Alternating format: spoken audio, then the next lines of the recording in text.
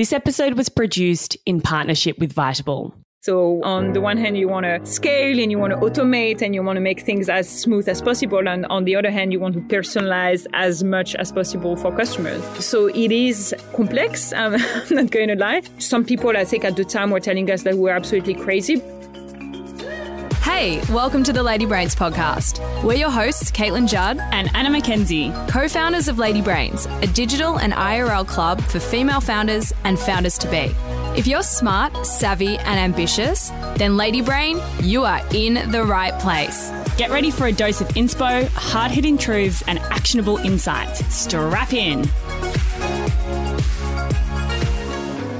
How do you build a fully personalised business to scale? That's the question we're asking today's guest, Larah Loutati. She is the founder of Vitable, Australia's first personalised vitamin and supplements subscription service. A few years ago, Larah was heading up product and customer experience at meal delivery startup HelloFresh when she started to experience really low energy and brain fog, but couldn't figure out why. Like many of us searching for a solution, she went right to the chemist and she was overwhelmed with all of the vitamin bottles on the shelf. And it was in that moment she recognized an opportunity to bring guidance and customization to the experience of buying vitamins. Vitable works like this. Consumers jump onto their website and take a quiz, and from your unique answers, an AI-powered algorithm recommends a unique vitamin and supplements pack for you out of 1.2 million possible combinations.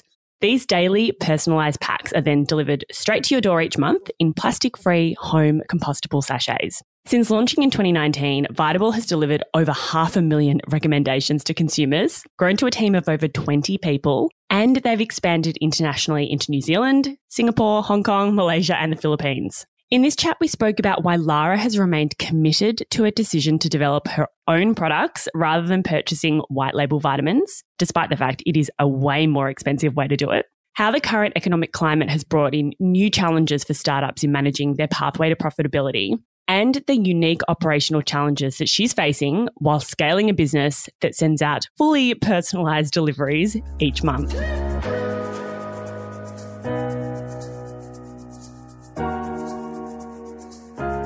I grew up in Morocco and then I studied in France because it's quite common for, I guess, people growing up in Morocco, especially because my mom is French, to study in France because the academic system is a little bit more advanced. Because I think I grew up in Morocco, in sunny Morocco, with, sunshine, going to the beach in the weekend and surfing. I was looking for a place that was a little bit similar in that sense. And when I was living in Paris and studying, I thought it was a little bit too urban for me. And I decided to just, try something new. And Australia was definitely on the top of very high on the list of places I wanted to explore. So I decided to leave my job in France. I was in consulting at the time and just come to Australia and travel here for a year and see if I liked it.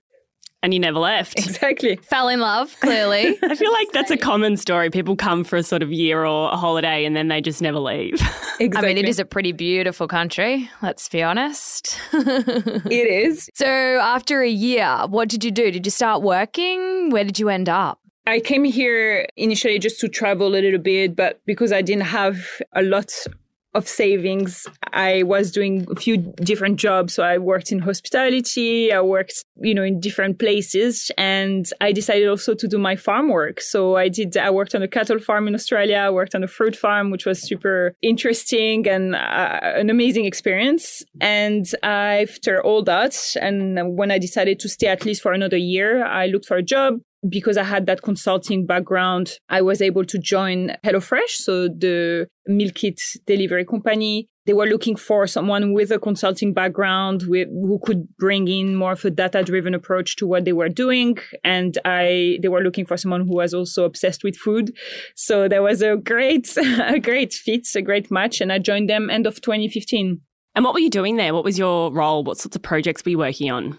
So I was brought on board initially to lead the product team, it's not digital, so it was the physical product, which is everything that goes in the box, all the recipes, the culinary team, basically. So at the time, it was an amazing team of chefs, so people who were more experience in developing recipes for restaurants, for cafes, or for magazines. And obviously being, a direct-to-consumer business behind, we needed to, I guess, focus a lot more on margins and return on investment of the recipes that we were developing, and making sure that we were developing, providing value to the customer, but also building a business that was sustainable. And so I helped organize, building frameworks and organizing frameworks in order to help the chef be creative, but at the same time make sure that the recipes that we were developing made sense for the business. So that's how I started. Then we grew the team, and very quickly I took more responsibility, and some of my responsibilities were actually to take care of the customer experience overall. So everything that went in the box, but also new product development and all the ingredients, and making sure that we were delivering value and delivering an amazing experience for the customers. Was there a lot of taste testing involved? I was going to ask the exact same question. I'm like, this sounds like a really ideal job. You get to try everything, yeah? Surely. Yes, exactly. Yes. There was a lot of tasting involved, and everyone was very happy about it, I can tell you. So yeah, the chefs were churning recipes in the kitchen, trying new ingredients, trying new spices, new cheeses. It was always very exciting to be at the office, really.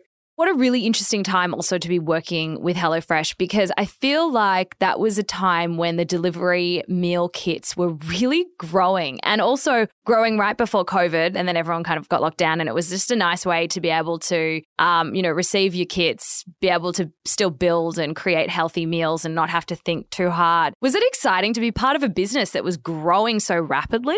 It was really exciting because it's a mix of different things. I think it's the excitement to be part of a brand that was becoming more and more famous and more known. I remember when I joined and people were asking me what I was doing, not many people knew where I was working, and slowly you could see that things were changing. And when you started mentioning HelloFresh, you would always have exciting people saying, yeah, I order HelloFresh. I love it. It helps me so much. It inspires me so much with my cooking. So that was great. I think helping people put delicious food on their table was something that was amazing to be part of. And we were a bunch of very driven people as well in the company. And we were lucky enough to have, the management was giving us quite a lot of responsibility, and we could develop new products and we could really lead our own projects. And we were being trusted, I guess, to do that. And I think that's what was the most exciting at the time for us. Sounds like a great entrepreneurial environment. Yeah.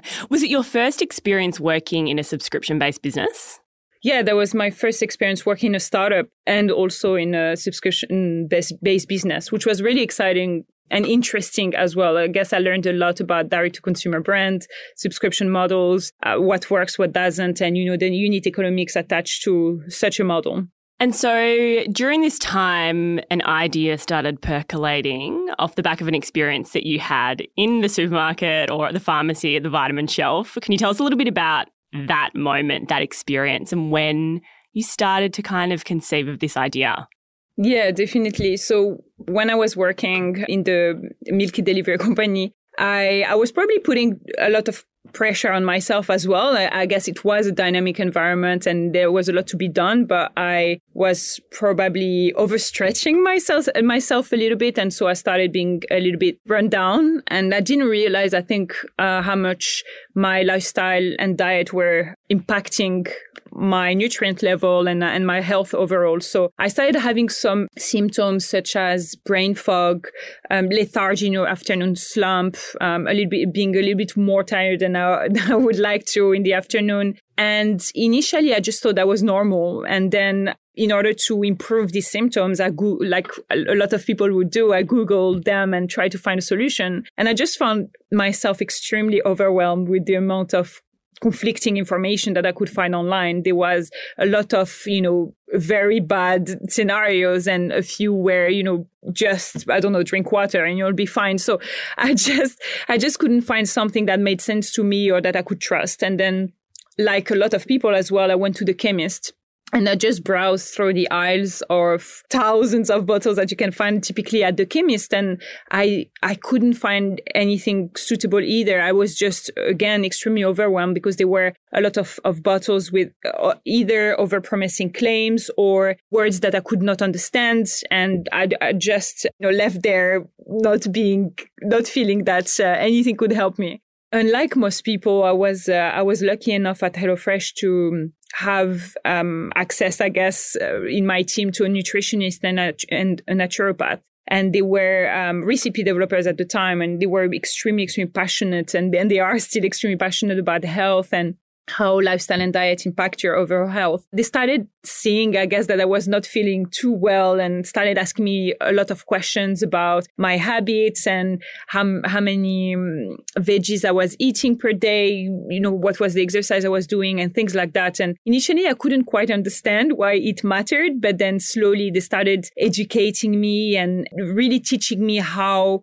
my body was working and how nutrient level can impact things like cognitive function and energy levels. And so very simple examples where basically I was already stressed, as I was saying, and stress, as we know, puts a lot of pressure on your body. But I was also exercising a lot. And so I was doing high intensity exercise every morning because I thought that was helping with stress. You just sweat it out, they say, don't they? Exactly. Yeah. Sweat it out. Yep.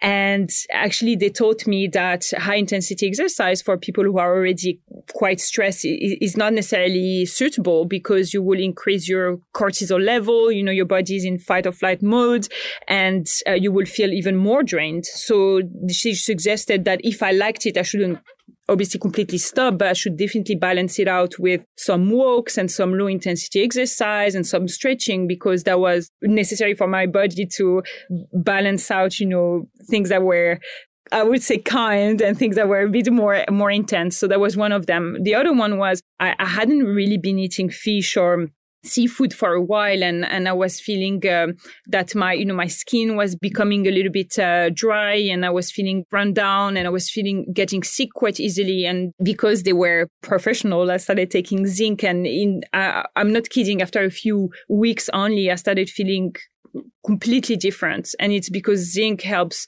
also transform food into energy. So there was no secret, right? I was getting nutrients I was missing and it was helping me with energy levels and with other, I guess, of some other symptoms as well.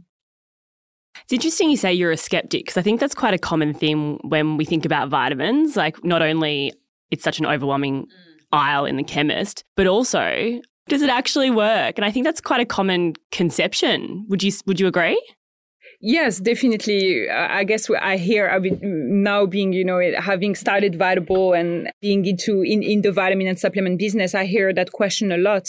Now, for me, it's almost, I almost laugh about it because I used to be that person asking, do they work? And I think it's also because of how the industry works, right? A lot of brands, unfortunately, sell the magic pill, the pill that will make your hair grow 1 meter in a month's time. And I don't think it works this way, right? Because the ingredients that are in that magic pill might not be suitable for you because you may be getting enough of them through your diet and they might not be the reason why your hair is thinning, for example. So that's why at Vitable, we take a personalized approach. We not only ask you what health goal, what concern you're looking at improving, but we're also asking you questions about your diet and your lifestyle habits so we can understand a bit more why you may be experiencing these symptoms and what would be the most suitable vitamin or supplement to help you. So, Larah, I'm interested. Obviously, you've experienced this problem. You are feeling fatigued, run down. You've got experts that are asking you really insightful questions to help you navigate your journey and figure out what you need. And then you obviously thought, well, hang on, this level of personalized service is actually quite helpful in understanding what nutrients I'm missing. I think there's a business, that could be born out of this idea. Was it kind of like, okay, I need to create vitamins that are going to help other people? Or was it I need to create the service and perhaps the technology, the back end to be able to offer a personalized service in order to then deliver the vitamins? Or was it a bit of both? yeah, when we think about that time where I was experiencing the symptoms and then I got the help of the ladies in the team, that's where I had an epiphany. And I realized that there was an opportunity to help people figure out their own health and just simplify that whole experience. And I understand, that not everyone has the means to afford a naturopath or nutritionist, because these things can add up quite quickly and it can be very expensive. So I'm not saying that they're not useful. They are perfectly useful. But for some people who just don't have the time or cannot really afford it, I wanted to create a solution that would give people, just empower people to make their own decision and take care of their own health. It started with a simple motto, and I know it sounds mundane, but that we wanted to make feeling good an everyday thing, because I had spent so much time focusing on, my brain fog and trying to push hard to be able to focus on my task. But with the brain fog, it was even harder, or focusing on,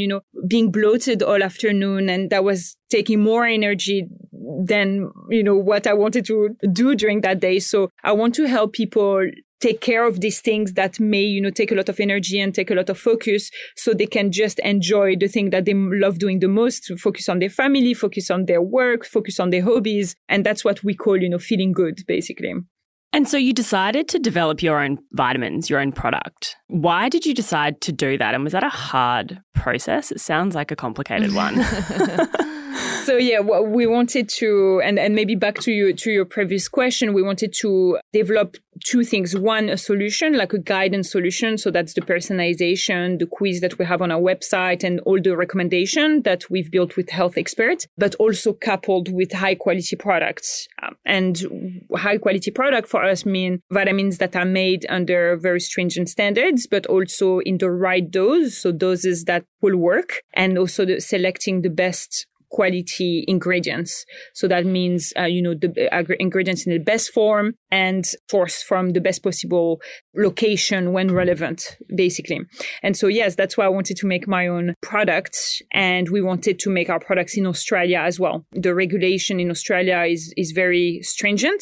Vitamins and supplements are regulated by the TGA, so Therapeutic Good Administration. Just that was actually very interesting for us, because we wanted to ensure, obviously, high quality and safety for our customers. It was very tricky to develop our own products. Yeah. I mean, talk us through the process. Like, what challenges did you come against, and who were the experts that you were working with?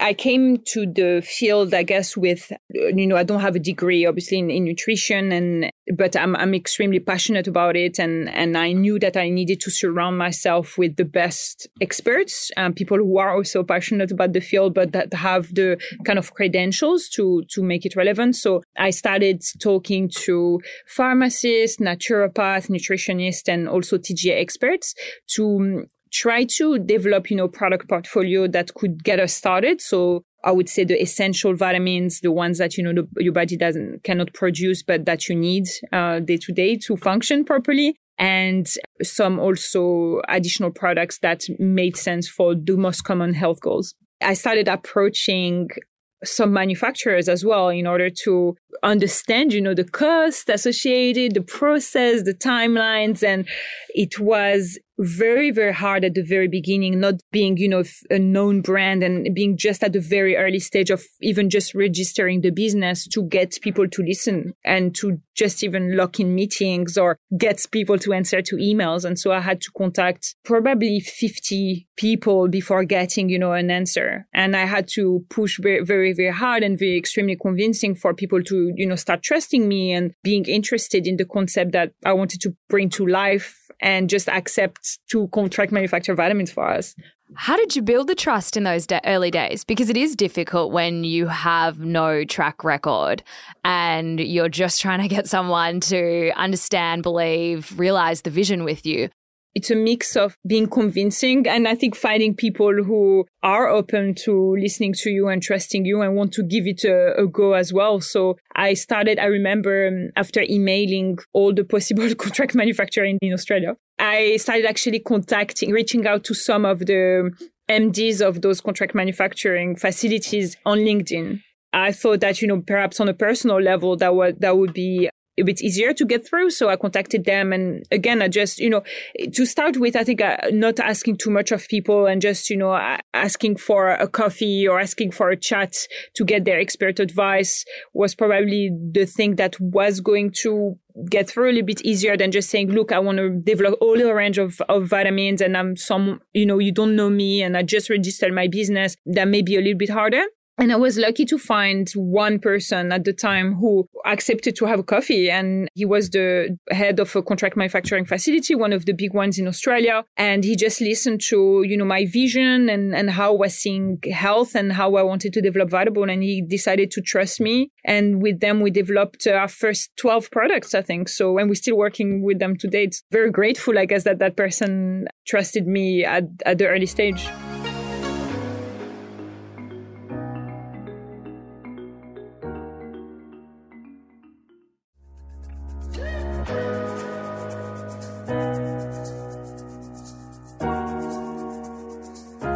Did you have any challenges throughout the negotiation period? Because I imagine that it's a decent investment in terms of stock for 12 products, and I imagine MOQs in Australia are quite high. How did you navigate that process as a new brand? I mean, you did fundraise, which we'll get into, but it would have been a costly exercise, I imagine. Very good point, a very good question. It was for a little while a big discussion piece with my co-founder because we wanted... when you start your business, obviously you're always thinking about MVP, so minimum viable product, because it's better to put something out there and see if it works and then iterate, but fail fast so you can learn fast. The problem when you start thinking about vitamins and supplements is that you want to ensure that you're putting the best possible product out there. So there was a little bit of discussion around it because obviously we wanted to be able to start and not invest because there is always a high chance you will make a mistake and you're going to fail, or actually it was not the right model for the market. But at the same time, you want good quality products. So initial discussions that we had with advisors and even early stage investor or potential investors was get white label products and don't necessarily develop your own range. And people won't really see the difference. We know that. Many startups have done that. I'm not going to lie, we considered it and we thought about it and it didn't sit right. So what we did is that we negotiated with suppliers to have the lowest possible MOQ, even if it was still considered, quite high, but the lowest possible MOQ to start with a small range of products that we're very happy to put out there. We had to convince our initial investors to follow us in the thinking and in the strategy. But I think very quickly they understood that without a great product, we couldn't launch, the great company that we wanted to launch. And how did it all come out? Were you happy with the end result? Like, what did you learn during that product creation process? I imagine you needed to tweak things. There were things that just, you had to go back to the drawing board. What were some of the biggest lessons in that process? I think the biggest lesson was probably with everything that we do is personalized. So we pack all the vitamins into daily sachets. You have your name on it. We also send you personalized booklets with all the information about your vitamins, where you have them in your pack. And then you get, your personalized delivery showing up monthly on your doorstep. And all these things obviously require a lot of development from a technical perspective, but also from a supply chain perspective. It's a very tricky exercise. So I think initially what we did was to want to perhaps overcomplicate it, and we wanted everything to be absolutely perfect in the sense that we wanted a booklet that looked a certain way, we wanted a box that looks a certain way, and we didn't want to compromise initially, and that costed us probably some delivery delays or some packing delays that actually were not necessarily optimal for the customer. And so one lesson that we learned was probably that it is okay if your booklet doesn't look perfect and it's not exactly, what you had in mind, as long as it does the job. So you can already, start shipping your product to customers, and then you get your initial feedback and you can iterate quickly. I think it's an interesting point. I think the numbers have to stack up. It has to be a viable business opportunity, a viable business model. And so pulling back on those non-critical elements, I mean, it's a smart tactic. Obviously, you don't want to pull back on the actual product itself and the efficacy, but making those compromises on the non-critical elements, knowing that later down the track when you have the volume, you have the opportunity to do that. Exactly. You said it's a minimum viable product, but there's viable in it, and so totally. it needs to make sense. But minimum is also something that is quite important, I think, especially when you get started. I want to just quickly touch on the process of kind of having these conversations with investors about white labeling versus developing your own product. And I think that's a really interesting point because we hear a lot about sort of getting investors that have money, but also the right investors who share the vision and the values, etc. Have you had many difficult conversations with investors in terms of, I guess, the vision and how you're planning on rolling out the business? Really good question as well. I think when we started Vitable, we got initial funding at pre-revenue, pre-product stage. So investor invested in us based on a vision, as you said. So luckily, because they had, invested based on this vision, we didn't have too many back and forth in how we were looking at developing the product. I think the only challenging us on our thinking, but they were very much trusting us to be in the driver's seat. I think the one who can challenge you, meaning ask the right questions, at the same time also let you make the ultimate decision and progress the way you are seeing it should progress. Otherwise, it can become very, I guess, frustrating. And, obviously investors are extremely experienced. They've seen many startups work, many startups fail. So I'm not going to question their experience and their ability to understand what may work and what doesn't. But ultimately, the business and your customers and the vision. So it's very important to find a partner who also trusts that, I think. It's pretty impressive receiving fundraising in Australia. Yeah. Pre-revenue, pre-product. Unusual. Very unusual. How did you do that? What was your pitch? Yeah. We got investment from a European fund. Okay. And it's true that it is uncommon perhaps in Australia to get, especially for a direct-to-consumer brand, to get funding. And that was especially true, I think, back in the days. I think it's changing a little bit. But 3 years ago, getting funding for pre-revenue direct-to-consumer brand, probably very, very tricky in Australia. And I guess I was lucky again here that, because I worked at HelloFresh and I had built good relationships with the global founders because it's a German company. I was able to secure fundings from the same investors as HelloFresh. And so I had access to them. We had, very interesting discussions on the market, on why Australia is always, I think, again, a very good location to start a direct-to-consumer business and prove a concept. And it was the case for HelloFresh. HelloFresh was very, very successful in Australia. So we kind of had very aligned vision on subscription model, direct-to-consumer brand, why Australia to get started. And that's why they trusted me and invested in Vitable at very early stage. Why Australia and why subscription? Like, what was that pitch to them? Australians have perhaps higher income than some European countries. And although it's 25 million people, there is a high amount of discretionary spend. So people spend more money on skincare, beauty products and health products than in Europe. It's not necessarily true compared to the US, but at least compared to Europe. I think for this reason, and the fact that the penetration of vitamin and supplements in Australia was already really high, it was a very good case, for our business model, one. And then second, what I found always really interesting is that Australia is the number one exporter of vitamin and supplement to Asia Pacific. And so some investor can see Australia as being limited in terms of size because of the 25 million people. It's actually, you can actually multiply by, 10 or more your total addressable market when you think about Asia Pacific. And that's why we did very quickly, a year and a half after launching Vitable, we started shipping to New Zealand and Singapore. And we tested it initially by just investing, a little bit of money into our marketing, not necessarily localizing, just to test. We basically opened shipping there. And very quickly, we saw that there was an amazing opportunity to ship to more countries in Asia Pacific. And today, international countries represent more than 20% of our monthly sales. So it's growing really fast.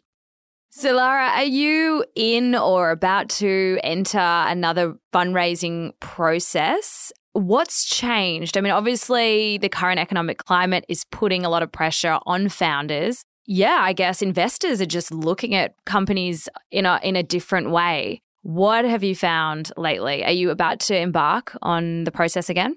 So in regards to your first question, we've just closed recently convertible notes. So we raised some capital, which was extremely good, I guess, because we did it at the right time. So that's, it gives us some flexibility and there's less pressure on our business model. So it's great. But in regards to the current landscape, what we've seen compared to last year when valuations were extremely high and where for some business model, growing and burning a lot was very much supported. I think that the change this year, given the possible economic recession and interest rates that are rising, is more pressure on businesses to focus on profitability and unit economics. I think that it makes sense, right? Because obviously a business is supposed to be become sustainable at some point. So that makes a lot of sense. But I think that for some companies, some businesses, it was something that perhaps they were looking at focusing on in the next couple of years, in 2 to 3 years, but not necessarily turning to profitability straight away in the next 6 to 12 months. So I think it's a lot of pressure on founders to completely shift the thinking and shift the way we look at growing the business and shift the way we're structuring the business, even from a team or from a spend perspective. What are you changing? What's shifting? How has the strategy changed?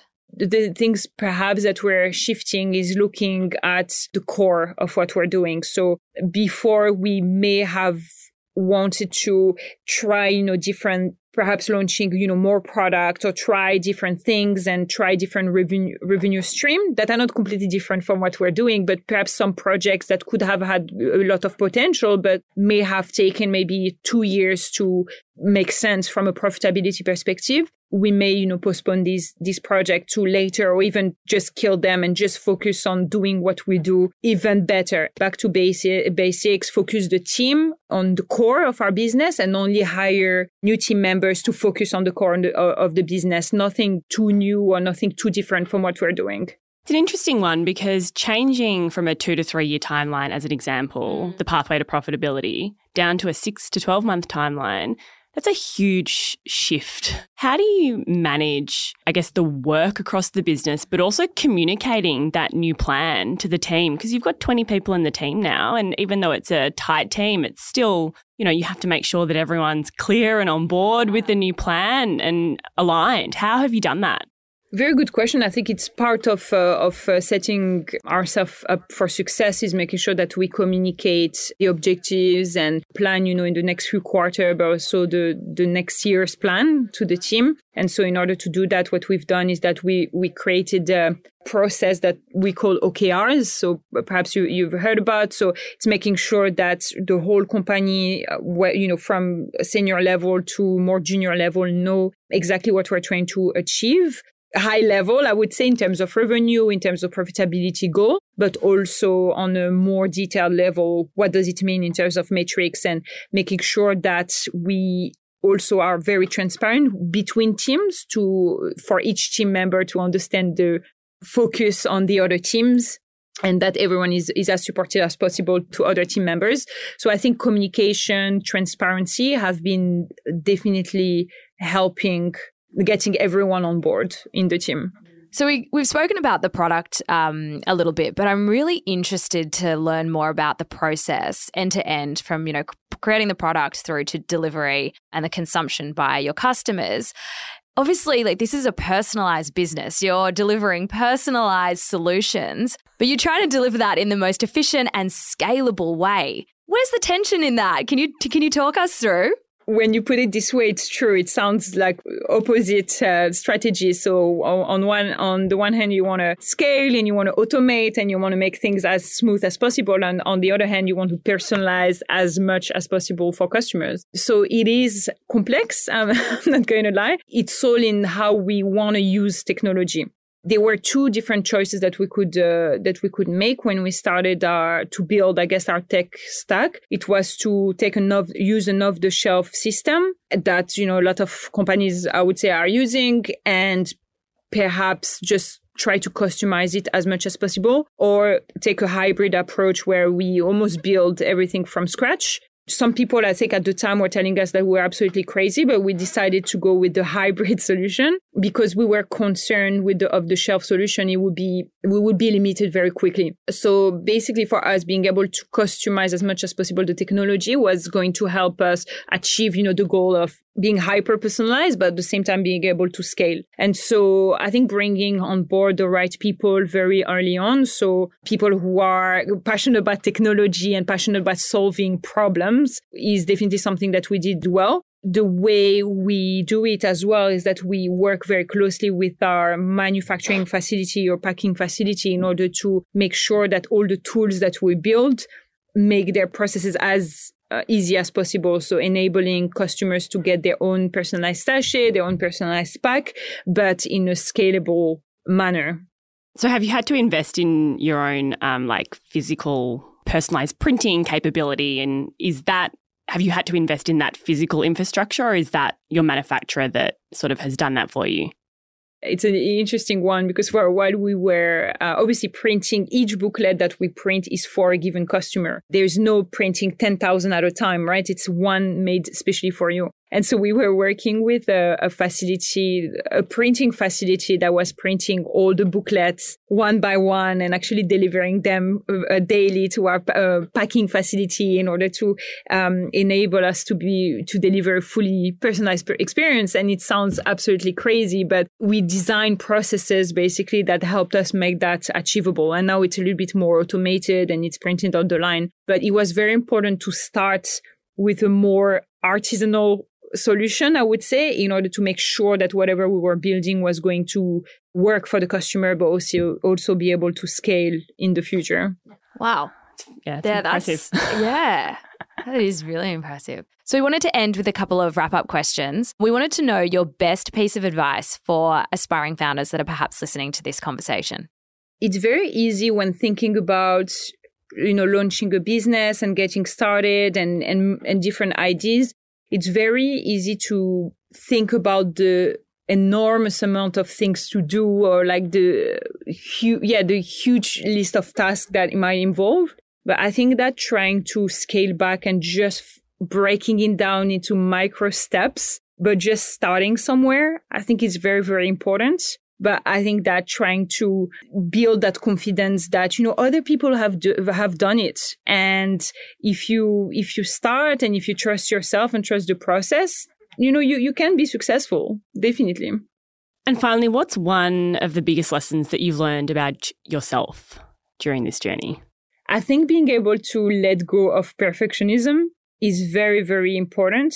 It's not everything you do as a founder can be perfect. I think far from it, really, but at least letting go of the expectation that it has to be perfect, that you have to be, a perfect leader, that you cannot make any mistake, that everything that you say should be inspiring or correct, or that everything that you produce, the work that you produce needs to be absolutely amazing. When you get rid of those expectations from yourself, you start really flowing, and then as long as you know that you're doing your best and that you're obviously working hard because you need to put the work in, I think that you need to kind of trust yourself that you're doing the right thing and just being gentle to yourself as well, because it is a hard job that you're doing and you need to also have kind words for yourself and just trust that you're doing the right thing.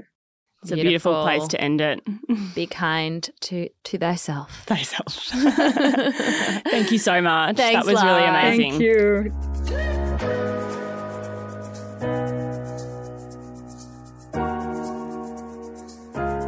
I think the biggest takeaway or reminder from this chat is that it is okay, and in fact, it's actually necessary to start small. As Larah shared, when she was starting out, every single customer booklet was individually printed. Every customized delivery was individually packaged. This way of doing things is obviously not scalable. There are limitations, but if she was to focus on that problem at the very beginning of her business, she actually probably wouldn't have started at all. So if you're just starting out, or if you're creating a new product, a new service, you're going into a new category, you're going into a new market, you're extending your brand in some way, Anytime you're doing something new and scary in your business, remember to start small. Start by taking that one first step. Okay, that's it from this episode. We have a little bit of a favour to ask. We would absolutely love your feedback and your guest recommendations. Who do you want us to interview? Who are you dying to hear from? Come and find us on Instagram. We're at lady.brains and shoot us a DM with your guest requests.